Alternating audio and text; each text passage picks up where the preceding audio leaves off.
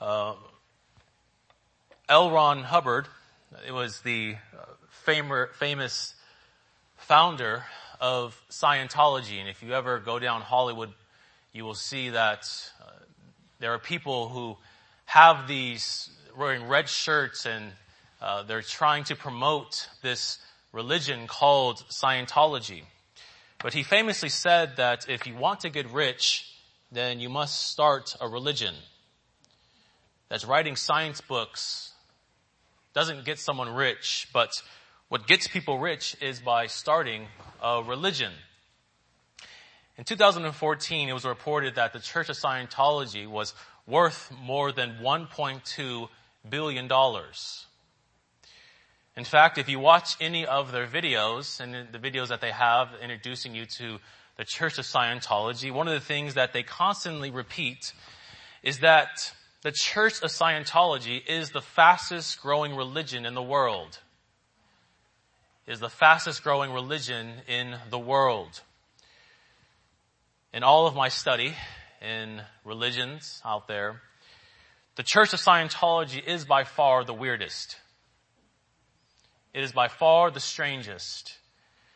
And it is by far amongst the most dangerous. It's a religion, like all other religions, that are based upon lies and deception.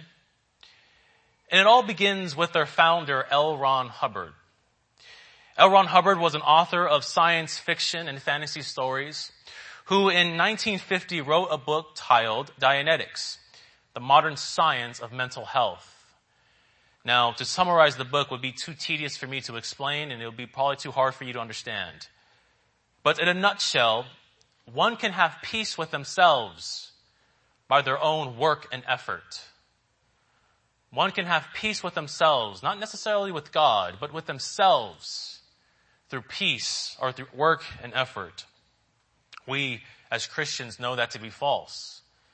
That we can't have peace with ourselves, let alone peace with God, through our own work and effort. But L. Ron Hubbard made his name off of a bed of lies. Here are just a few. He said once that I happen to be a nuclear physicist. The truth is, Hubbard flunked both high school and college after his sophomore year at George Washington University, during which he failed a course in atomic physics.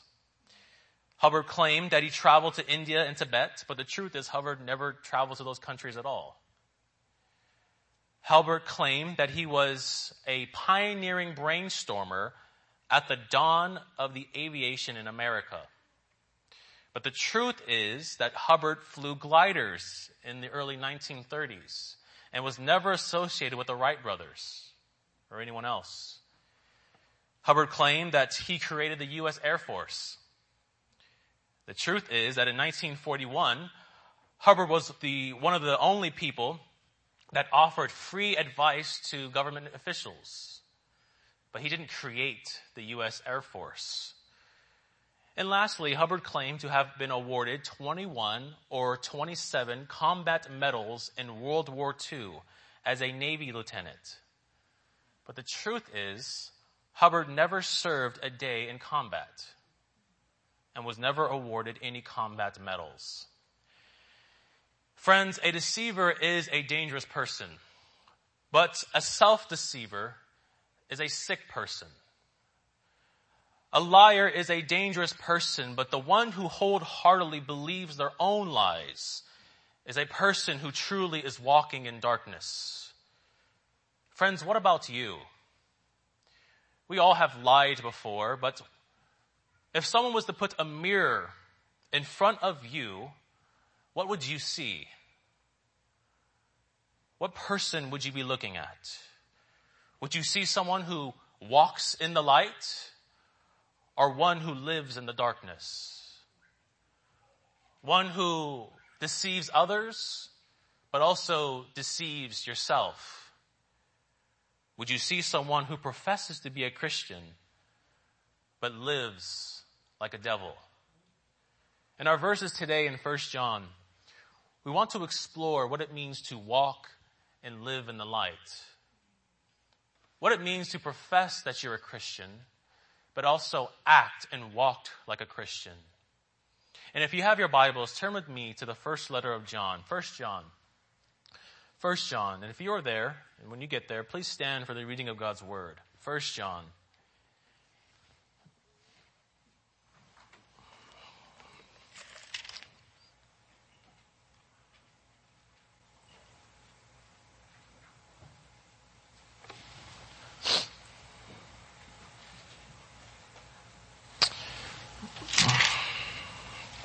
First John. Last week we were in verses 1 through 4. Now we will be in 1 John verses 5, all the way to chapter 2, verse 6. The word of the Lord says this. This is the message we have heard from him and proclaim to you that God is light, and in him there is no darkness at all. If we say we have fellowship with him while we walk in darkness, we lie and do not practice the truth. But if we walk in the light as he is in the light, we have fellowship with one another. And the blood of Jesus, his Son, cleanses us from our sin, all sin. If we say we have no sin, we deceive ourselves, and the truth is not in us. If we confess our sin, he is faithful and just to forgive us our sins and to cleanse us from all unrighteousness. If we say we have not sinned, we make him a liar, and the word is not in us. Chapter 2. My little children, I'm writing these things to you so that you may not sin. But if anyone does sin, we have an advocate with the Father, Jesus Christ the righteous. He is the propitiation for our sins, and not for ours only, but also for the sins of the whole world. And by this we know that we have come to know him, if we keep his commandments. Whoever says, I know him, but does not keep his commandments is a liar, and the truth is not in him. But whoever keeps his word, in him truly the love of God is perfected. By this we may know that we are in him. Whoever says he abides in him ought to walk in the same way he walked. Saints, you may be seated. And to help us understand these wonderful texts of Scripture, I just have 3 points I would like for us to consider. The first is true Christians walk in the light. That true Christians walk in the light. The second point, true Christians confess their sins. True Christians confess their sins. And third, true Christians count on Christ. True Christians count on Christ. And I'll be reiterating those points as we go along, but let's consider the first point. True Christians walk in the light. True Christians walk in the light. And as we are moving along in our verses this morning, what I want you to do is I want you to put a mirror in front of your face and examine yourself in light of what John is saying to these struggling Christians. True Christians walk in the light. We begin John chapter 1 verse 5 in the same way we began chapter 1 verse 1. Look at me at verse 5. This is the message we have heard from him and proclaim to you that God is light. In him there is no darkness at all. John begins by stating the central message. There is something that John wants to convey that his readers must hear and must get correct. And that central message is that God is light. That God is light. But notice he says, this is the message that we have heard from him. That this is the message that we have heard from him. That this central message that John proclaims to these struggling Christians, that John is telling us is not his own theory, is not his own philosophy, is not his own idea.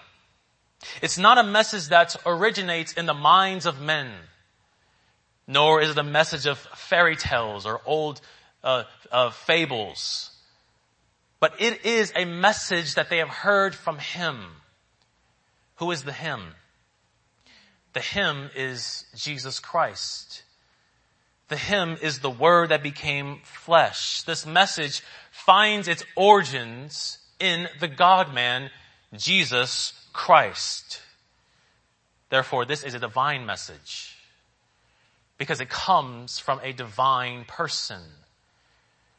This is a message that is to be preached and proclaimed, but also to be recited, to be memorized, and to live in light of. The central message is simply this, that God is light, and in Him there is no darkness at all. John here sets forth to his readers who God is in His eternal being. If someone was to ask John, explain to me who God is, he would say, God is light. And in Him there was no darkness at all. Now, why does John feel the need to share this? Because in John's day, many believed in Greek and Roman mythologies. And they believed that God was a mixture of darkness and light.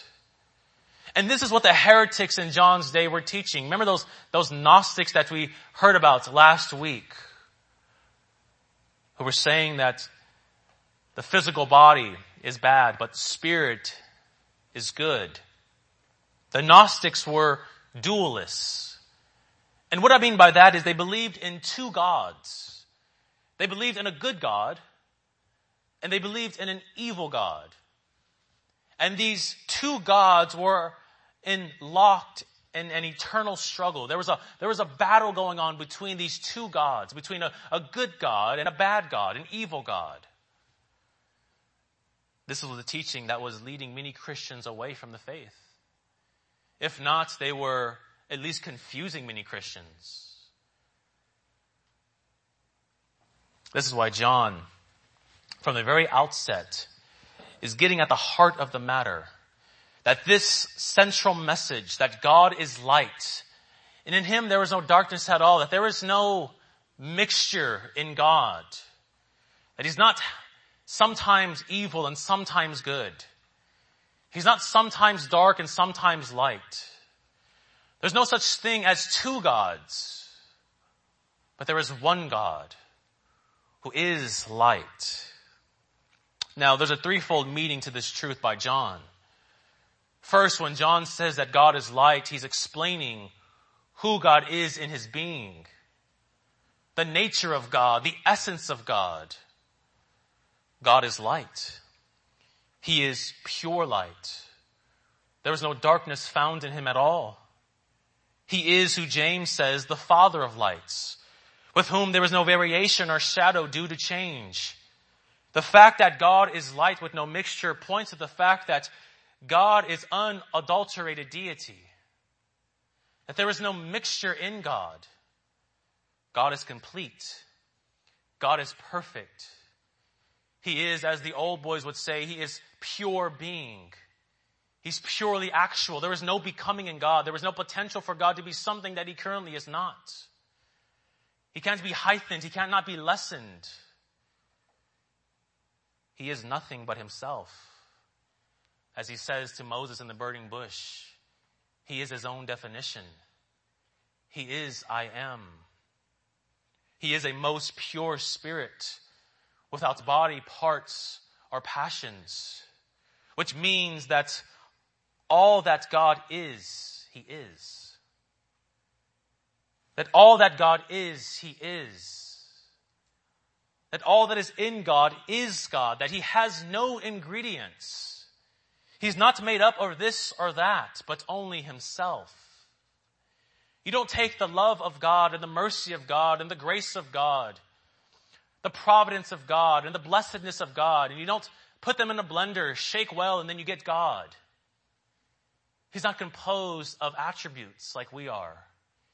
He's not composed of existence, for He is His very own existence. He's not composed of essence, for He is His very own essence. He's not composed of attributes in addition to His essence. For example, we have the attribute of love, do we not? It's something that's given to us in addition to our humanity. But that love can very well be taken away. You guys can testify to that. You might have said in your lifetime, I remember when John used to be so loving. But now he's not. But with God, He is love. He is his own attributes. His attributes are one with his essence. They're one with his nature, which means that God's love is eternal, unchangeable, self-sufficient, and perfect. Now, I know that's very strange, right? But it would be strange if God was not strange. It would be very weird if God was not weird. But this is how we must talk about God. For although we can't understand him, who he is in his being, we must not fancy him to be what he is not. That might be one of the problems, or that is one of the problems in churches today. That they lessen God's being to one who is similar to us. And they heighten us to liken us to who God is. But here at the very outset, that John wants to make clear that Jesus Christ, or that God, that Father, Son, and Holy Spirit are pure light. And in them there is no darkness at all.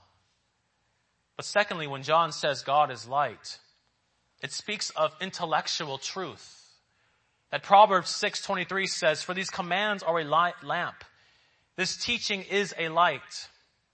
Psalm 119:105 says, "Your word is a lamp and a light." Here, light is a metaphor for God's word. And the constant theme of God's word is this, that God's word is truth. 2 Samuel 7:28, "You are God, and your words are truth." Psalm 119:160, "The sum of your truth, of your word is truth." Just as there is no darkness found in God's being, there are no lies found in his word. And thirdly, God as light represents moral purity. Psalm 119:105 says, "Your word is a lamp to my feet and a light for my path." And the basic idea here is that not only does light illuminate our minds, but also illuminates the path that we are to walk in.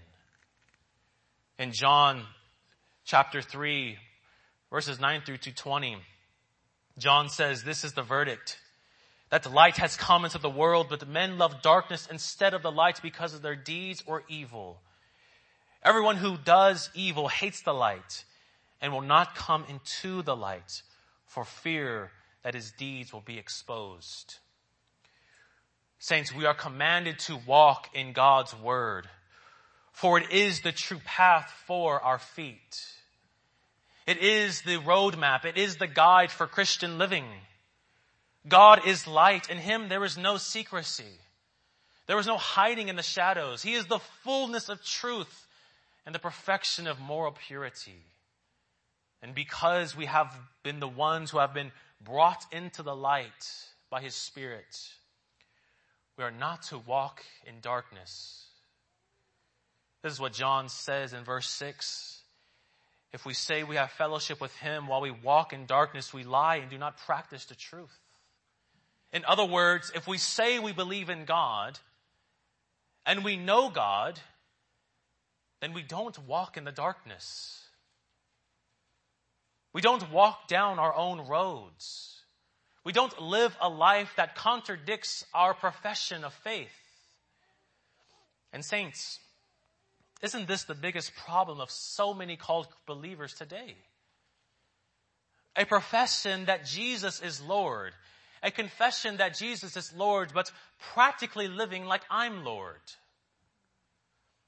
Christians who behave like demons. And this is what John is getting at when he says in verse 6, "If we walk in darkness, then we lie and do not practice the truth." In essence, what John is saying is we deceive ourselves. We are like that figure who I use an example. We are like L. Ron Hubbard, believing our own lies, deceiving ourselves. But notice, saints, John uses the word practice. He uses the word practice, that we do not practice the truth if we walk in darkness. And that is to say that a Christian, if he or she is truly a Christian, is a doer of God's word. Simple as that. That a Christian, if you are truly a Christian, practices your Christianity. And the guide that God has given to us and how we are to live out and practice our Christianity is His Word. God's holy law is to be our guide to holy and righteous living. Now, as soon as one says that God's commandments are to be a light to our path, that God's word is to dictate how we are to live our lives, objections are quickly raised. In fact, I remember preaching a sermon on the Lord's Day Sabbath. That's how we are to treat the Lord's Day. Very different than how we treat Monday through Saturday. That it is a unique day that God has given to a unique, specific people. That we are to worship God both publicly and privately. That what we do on Monday and what we do on Saturday are not the things we are to do on Sunday. But it's the Lord's day. He has given us 6 days. We give to Him 1.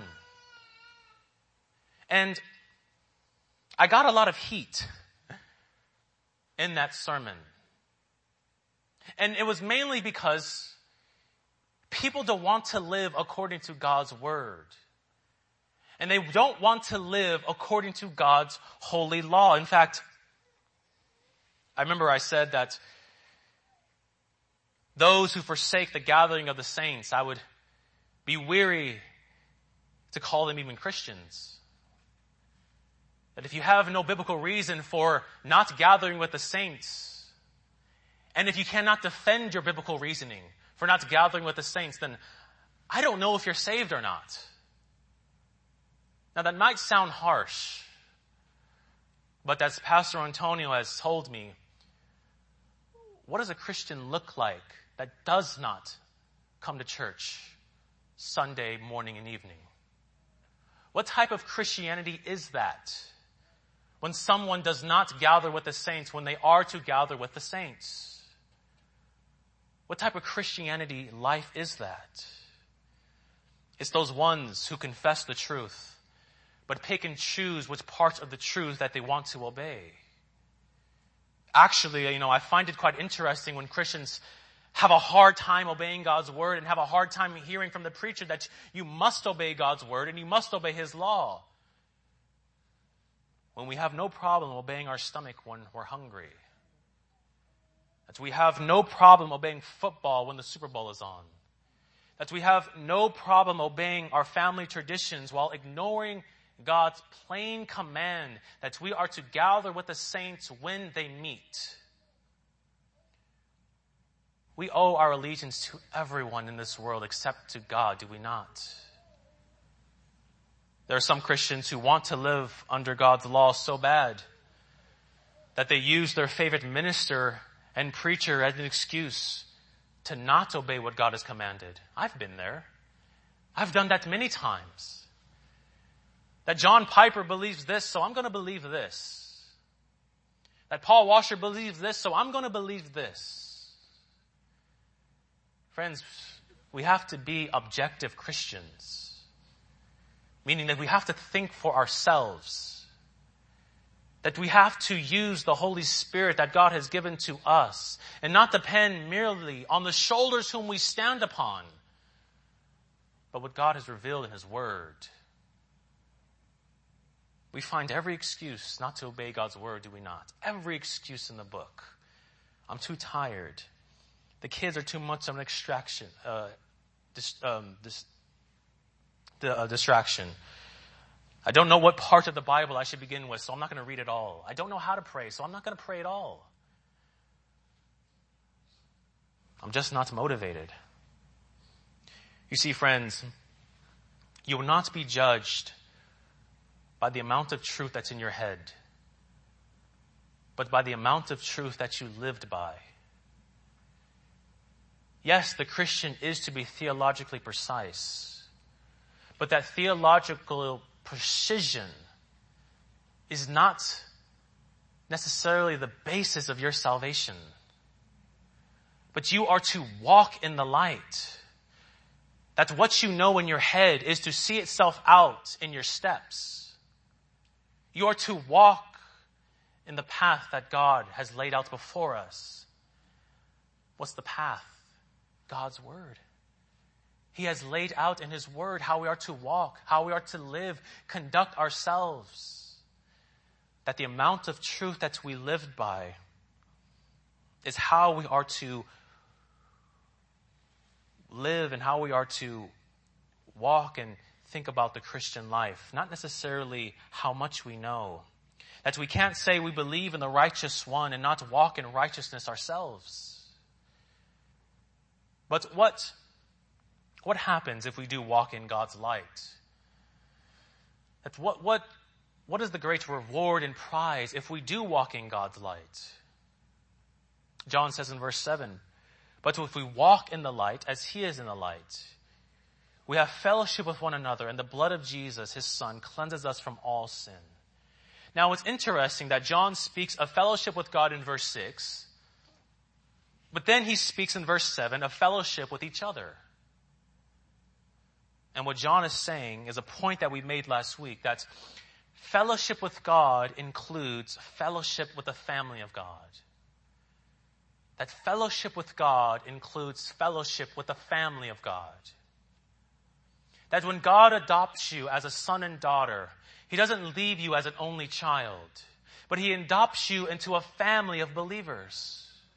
That Christians are not to be lone rangers in this life, but they are to have others who help them in their weak spots, in their blind spots, who put up the stop signs when needed, who put up the yellow light to tell them to slow down, to put on their headlights when they are walking in darkness. You see, saints, the intended goal of the Christian proclamation is that we all might be gathered into one fellowship, which is based on our fellowship with God.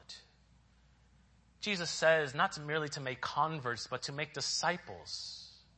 That we in this church, when we go out to evangelize, we're not interested in saving people, although we want to, but we want to get people inside the church. Because fellowship with God also includes fellowship with believers. They can't be apart from one another. That just as you love God, then you must love God's people. And saints, as we close this point, John's central message is simply this: that true Christians don't mingle, they don't flirt, they don't walk in the darkness. If you are truly in the light, then you don't walk the path of darkness. Let's consider the second point, which is true Christians confess their sins. After John has explained what it means to walk in the light, he now explains what it means to walk in the darkness. And he takes it a step further. He says in verses 8 through 10, if we say we have no sin, we deceive ourselves, and the truth is not in us. If we confess our sins, He is faithful and just to forgive us of our sins and to cleanse us from all unrighteousness. If we say we have sinned, we make Him a liar, and the word is not in us. Now, here in just 3 verses, the Apostle John sets before us the human condition. It's almost as if he's giving us an analysis report of the effects of the fall. Like, what happened after Adam fell in the garden? And he does so in 2 ways. He says in verse 8 that we have sin, and in verse 10 that we do sin. That we have sin, in verse 10 that we do sin. Let's consider these 2 aspects. Again, he says in verse 8, if we say we have no sin, we deceive ourselves, and the truth is not in us. Now, who is John appealing to here? Are those people who believe that they're not morally corrupt. As if these people have not been infected with Adam's sin. That sin is everyone else's problem but their own. And this might be what many of the heretics were teaching in their day. That's perhaps through enlightenment that they thought that they've achieved some sort of sinless perfection. That sin was above them. That they were beyond sin. Or simply that sin was an illusion. Sadly, this is much of what the world thinks today concerning sin. One spiritual guru named Deepak Chopra, who Oprah Winfrey heralds as one of the greatest spiritual mentors on the planet today, he says this on his website: sin isn't a fact of human nature, it's an idea. It would benefit the world as a whole if every society would move past the toxic idea of sin to a new idea. That sin is not something that we inherited from our first father, Adam, but it's simply an idea and a concept to keep people weighed down. Others will say that sin is not the issue. It's the neighborhoods I grew up in. It's the way my parents raised me. It's my alcohol addiction. It's my porn addiction. It's my pride. That's the real problem, not my sin that I have inherited from Adam. Saints, if you think that your problem is everything but sin that you have inherited in Adam, then what John says is you deceive yourself, and the truth is not in you. That if you think that your upbringing, if you think that your drug problem, if you think that's your job, your lack of money is the problem, then what John says here is that you deceive yourself, and that the truth is not in you. Because if there's anything that the Bible is clear on, is that we all have a sin problem. The Bible is crystal clear. Jeremiah 17:9, the heart is deceitful above all things and desperately sick. Who can understand it? Titus chapter 1 verses 15 and 16, to the defiled and unbelieving, nothing is pure, but both their minds and their conscience are defiled. Titus 3:3, for we ourselves were once foolish, disobedient, led astray, slaves to various passions and pleasures, passing our days in malice and envy, hated by others and hating one another. Proverbs 21:10, the soul of the wicked desires evil. Saints, read Romans 3. It's all there. The problem is you're a sinner. Now, your upbringing, your drug problem, your pride can only bring more clarity to that which is already there. It only exposes more the weight and how far you have fallen in Adam. But the problem is that you are a sinner that needs to be saved by God's grace. That we all have fallen in Adam. In a nutshell, the problem is yourself. But the hard part is, and a problem with that is, none of us want to admit that. That none of us want to admit that the problem is ourself. That it's everyone else but us. What happens when you argue with your wife? No, I didn't say that. No, I didn't do that. Saints, those who walk in the light are those who admit that they have walked in darkness, are the ones who admit that they have failed, that they are a sinner. And what John is saying is, in order for us to have fellowship with God, that we must first start with ourselves. This is why John says in the next verse, if we confess our sins, he is faithful and just to forgive us our sins and to cleanse us from all unrighteousness. The sinner must confess before the Lord. He must admit to his sin.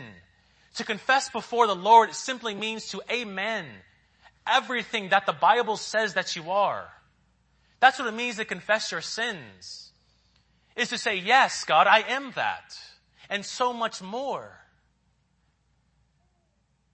As the Puritans say, confession and repentance is the vomiting of the soul. It's spewing out everything that's evil inside of you. We must admit our sin.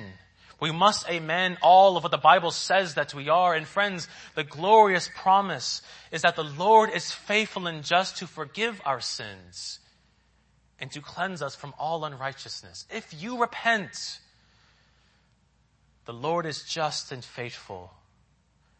Isaiah 1, chapter 1, verse 18. Come now, let us reason together, says the Lord. Though your sins are like scarlet, they shall be white as snow. Though they are red like crimson, they shall be like wool. Jeremiah 31:34, for I will forgive their iniquity. I will remember their sin no more. Yes, the constant theme of the Bible is that we are sinners in Adam, but the constant theme of the Bible is that we have a God who is just and faithful, who will forgive us of our sin. The result of confession based upon self-evaluation is forgiveness in Christ. It's promised to you. Secondly, when John says in verse 10 that if we have sinned, if we say we have not sinned, we make him a liar, and the word is not in us. Now first, John dealt with the denial of human sinfulness. Now he deals with the denial of the practice of sin. That yes, you might deny that you are not a sinner in Adam, but now he's getting at those who deny that they have never sinned at all. In essence, John is speaking to those who say that they have never committed one single sin. And I remember when I was younger in the faith, I might have not been Christian, I don't know. But we were doing a men's Bible study. And there was a gentleman there who was an elder of the church. And he was only an elder because he was the oldest man of the church, in the church. And I remember that we all went around. Pastor Antonio said, let's go around and let's confess our sins. Let's confess the things that we are struggling with, the things that we are dealing with. And he was sitting right next to Pastor Antonio, and Pastor Antonio went to his right and said, well, let's start with you. And he said, I'm just here to listen. I want to hear what others have to say. And then based on what others say, then I'll chime in. Now, looking back on that, and even then, I was so furious. Because who do you think you are to not tell others what's going on with you? Are you perfect? Have you obtained some sort of sinlessness? That everything from top to bottom in your life is going okay? John Calvin, in book 1 of his Institutes, says this better than anyone I've read. We always seem to ourselves just and upright, wise and holy, until we are convinced by clear evidence of our injustice, vileness, folly, and impurity. As long as we do not look beyond earth, we're quite pleased with our own righteousness, our own wisdom and virtue, and address ourselves in most flattering terms and seem only less than demigods. We're flatterers, are we not? And we think that we have it all together. And friends, this is true of every single one of us. That you're either the person who sins, but since it's not a big sin, then you think you're okay. Or you're the person that sins and knows that you're going to commit that sin again and again, so what's the use of asking for forgiveness? Or you're that person who repents of your sin, but only when you sin, and never in the between time. It's only when you sin when you talk to God. It's only when you messed up is when you pray. If you're the first person who believes that there's no such, who thinks that, well, I haven't committed a big sin, then I'm okay. I don't need to ask for forgiveness. Friends, let me tell you that there's no such thing as big and small sins. We're not Roman Catholics. Sure, we can distinguish between which sin is more wicked. We can distinguish between which sin is more vile, which one is more dangerous. But all sins are the same in their effect. That all sins deserve God's judgment and wrath. The murderer deserves the same justice and wrath as the one who disobeys God's law, as the liar, as the thief. If you're the second person who continues to sin without ever repenting, and quite honestly, then you need to ask if you are really of the faith. You have to really ask if you are truly saved by Christ. Because essentially, you're loving your sin more than you're loving your Christ. If you say that, I'm going to keep sinning, so what's the point of repenting? Then who do you think Jesus Christ is? And what do you think he has done for you? You might think that your daily giving into sin is too big for God to forgive. Friends, is there anything too hard for the Lord?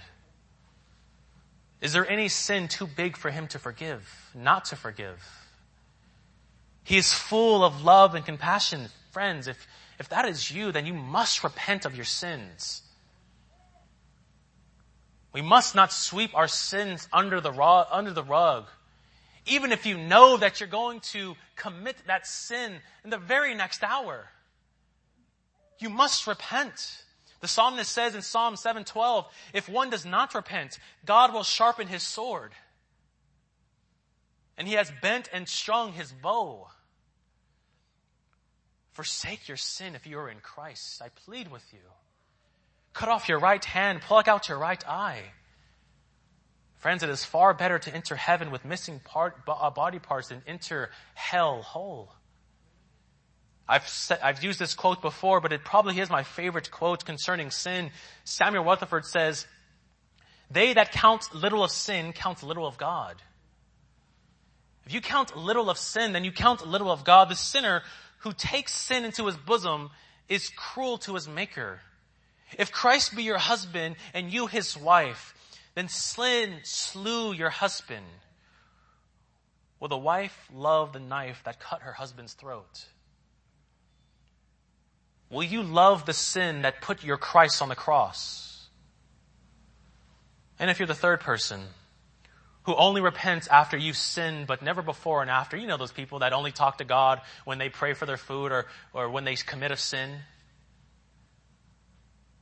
Friends, sin is not simply what you do in action, but it's also what you thought and desired. Jesus makes this clear in Matthew 5 verses 27 to 28. You have heard it said, do not commit adultery, but I say that everyone who looks at a woman with lustful intent has already committed adultery with her in his heart. That sin is not simply something that you do in action, but it's what you think. It's what your heart desires. You see, friends, sin is never first committed in action, but it's always first committed in thought and will. That's where sin begins. This is why daily repentance is at the heart of the Christian life. Martin Luther says in his 95 Theses, the first thesis, he says, when our Lord and Master Jesus Christ said repent, he called for the entire life of believers to be one of repentance.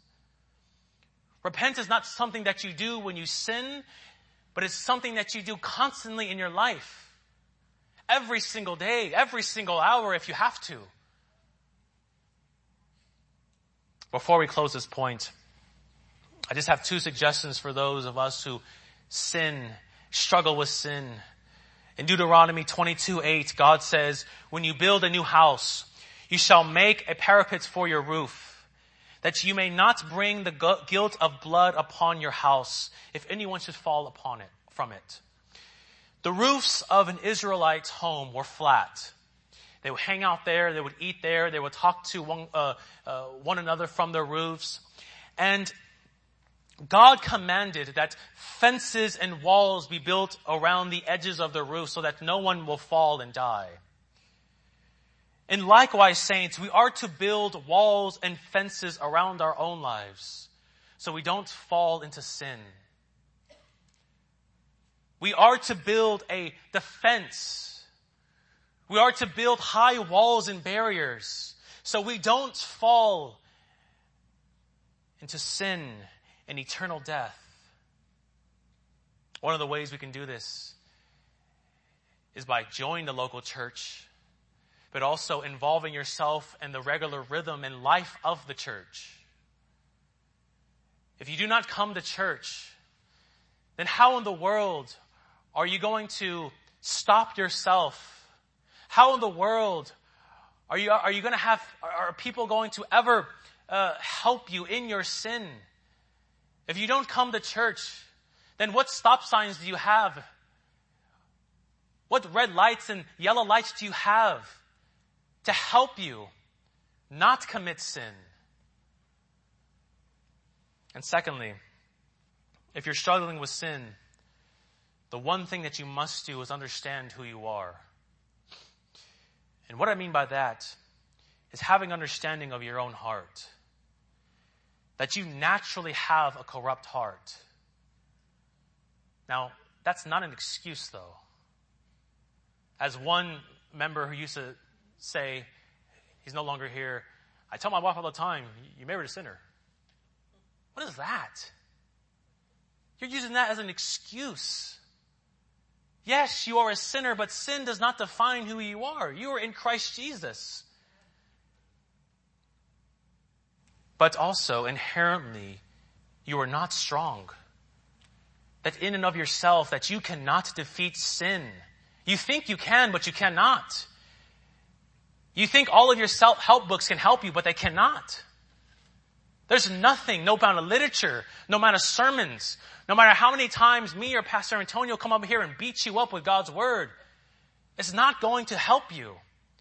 The Holy Spirit is the one that helps you. He is the one that is your provider, your comforter, the one you are to lean upon.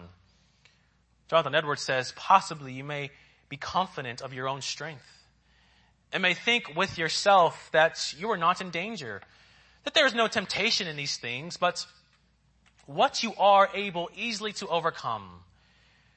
But you should consider that the most self-confident are most in danger. The ones who think that they are the strongest are the ones, in fact, are the weakest. Are the ones who are in the most danger. Yes, if you have a problem with smoking, don't hang around people who smoke. If you have a problem with cursing, don't go to your friend's house who, when you go down there, they curse like a sailor. Just as if we wanted to become better chefs, then we watch those who cook. If we want to become better Christians, then we involve ourselves in the lives of other Christians. And the way that we do that is by the local church. So what if you overcome one temptation? Don't throw yourself a party. Don't pat yourself on the back. The temptation might have not presented itself correctly. That same temptation might come next week in a more nicer way, in a red bow. Saints, it's the ones who know their own hearts are the ones that are always on guard and aware of their weaknesses. They're aware of who they are, that their heart is desperately wicked, and at every moment it can deceive them. Know your surroundings. Know your weaknesses. Practice self-control. Friends, as we close this point, what John is essentially saying in verses 8 through 10 is fellowship with God. And hear me now, that fellowship with God, with the God of light, does not require sinless perfection. It requires rather honesty about your sin. I'm not teaching that you are to be perfect, but you are to be honest that you're not perfect. You are to be honest that I have sinned. Those who admit and confess that they have sinned are the ones who walk in the light, not the ones who say, I never have sinned and sin is not my problem. It's those who confess their sins and know that they are in dire need of help are the ones who truly have fellowship with God and fellowship with God's people. Let's consider the last point, and that is true Christians count on Christ. True Christians count on Christ. Verses 1 through 6 of chapter 2 say this: My little children, I'm writing these things to you so that you may not sin. But if anyone does sin, we have an advocate with the Father, Jesus Christ the righteous. He is the propitiation for our sins, but not only for ours only, but also for the sins of the whole world. And this we know, that we have come to know him if we keep his commandments. Whoever says, I know him, but does not keep his commandments is a liar, and the truth is not in him. But whoever keeps his word, in him truly the love of God is perfected. By this we know that we are in him. that whoever says he abides in him ought to walk in the same way in which he walked. Here, I want us to notice just three quick and simple things that John says. A warning, an example, and an exhortation. A warning, an example, and an exhortation. First, he gives a warning in verses 3 through 4. He says that by this we know that we have come to know him if we keep his commandments. And whoever says, I know him, but does not keep his commandments is a liar, and the truth is not in him. This is the point that we have touched on our first point. That Jesus says in John 14:15, if you love me, keep my commandments. We know this by experience, do we not? What do our wives tell us all the time? That if you love me, prove it. If you truly say that you love me, then show itself in action. Let me see you demonstrate your love for me. You see, saints, love, if it truly is love, needs to show itself in activity. It needs to show itself in demonstration. And that is the way, and what Christ is saying here, and what John is saying, is that the way we demonstrate our love for Christ is by obeying what he says. It's simpler said than what we've been doing, is it not? It's hard to obey God's word, many of us claim. But Christ says, if you truly love me, then it will show itself out in how you walk. John makes it clear in verse 4, if you say, I know him, but do not keep his commandments, then you're a liar. What's the one thing that we all don't want to be known as?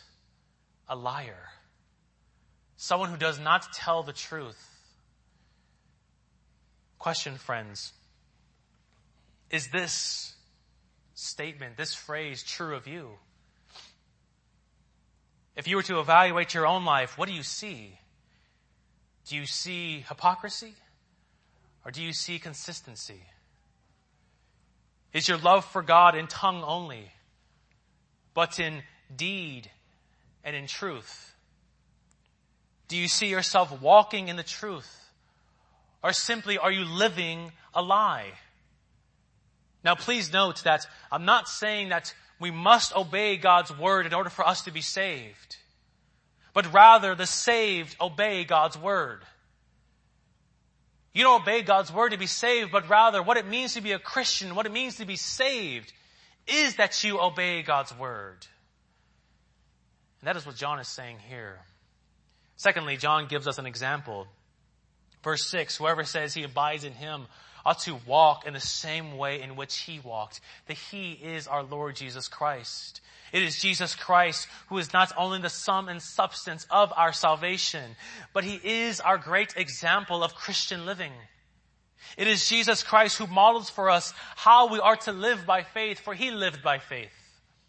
He modeled for us how we are to manage our emotions, for he did that. He showed us what true prayer looks like. He taught us how to pray.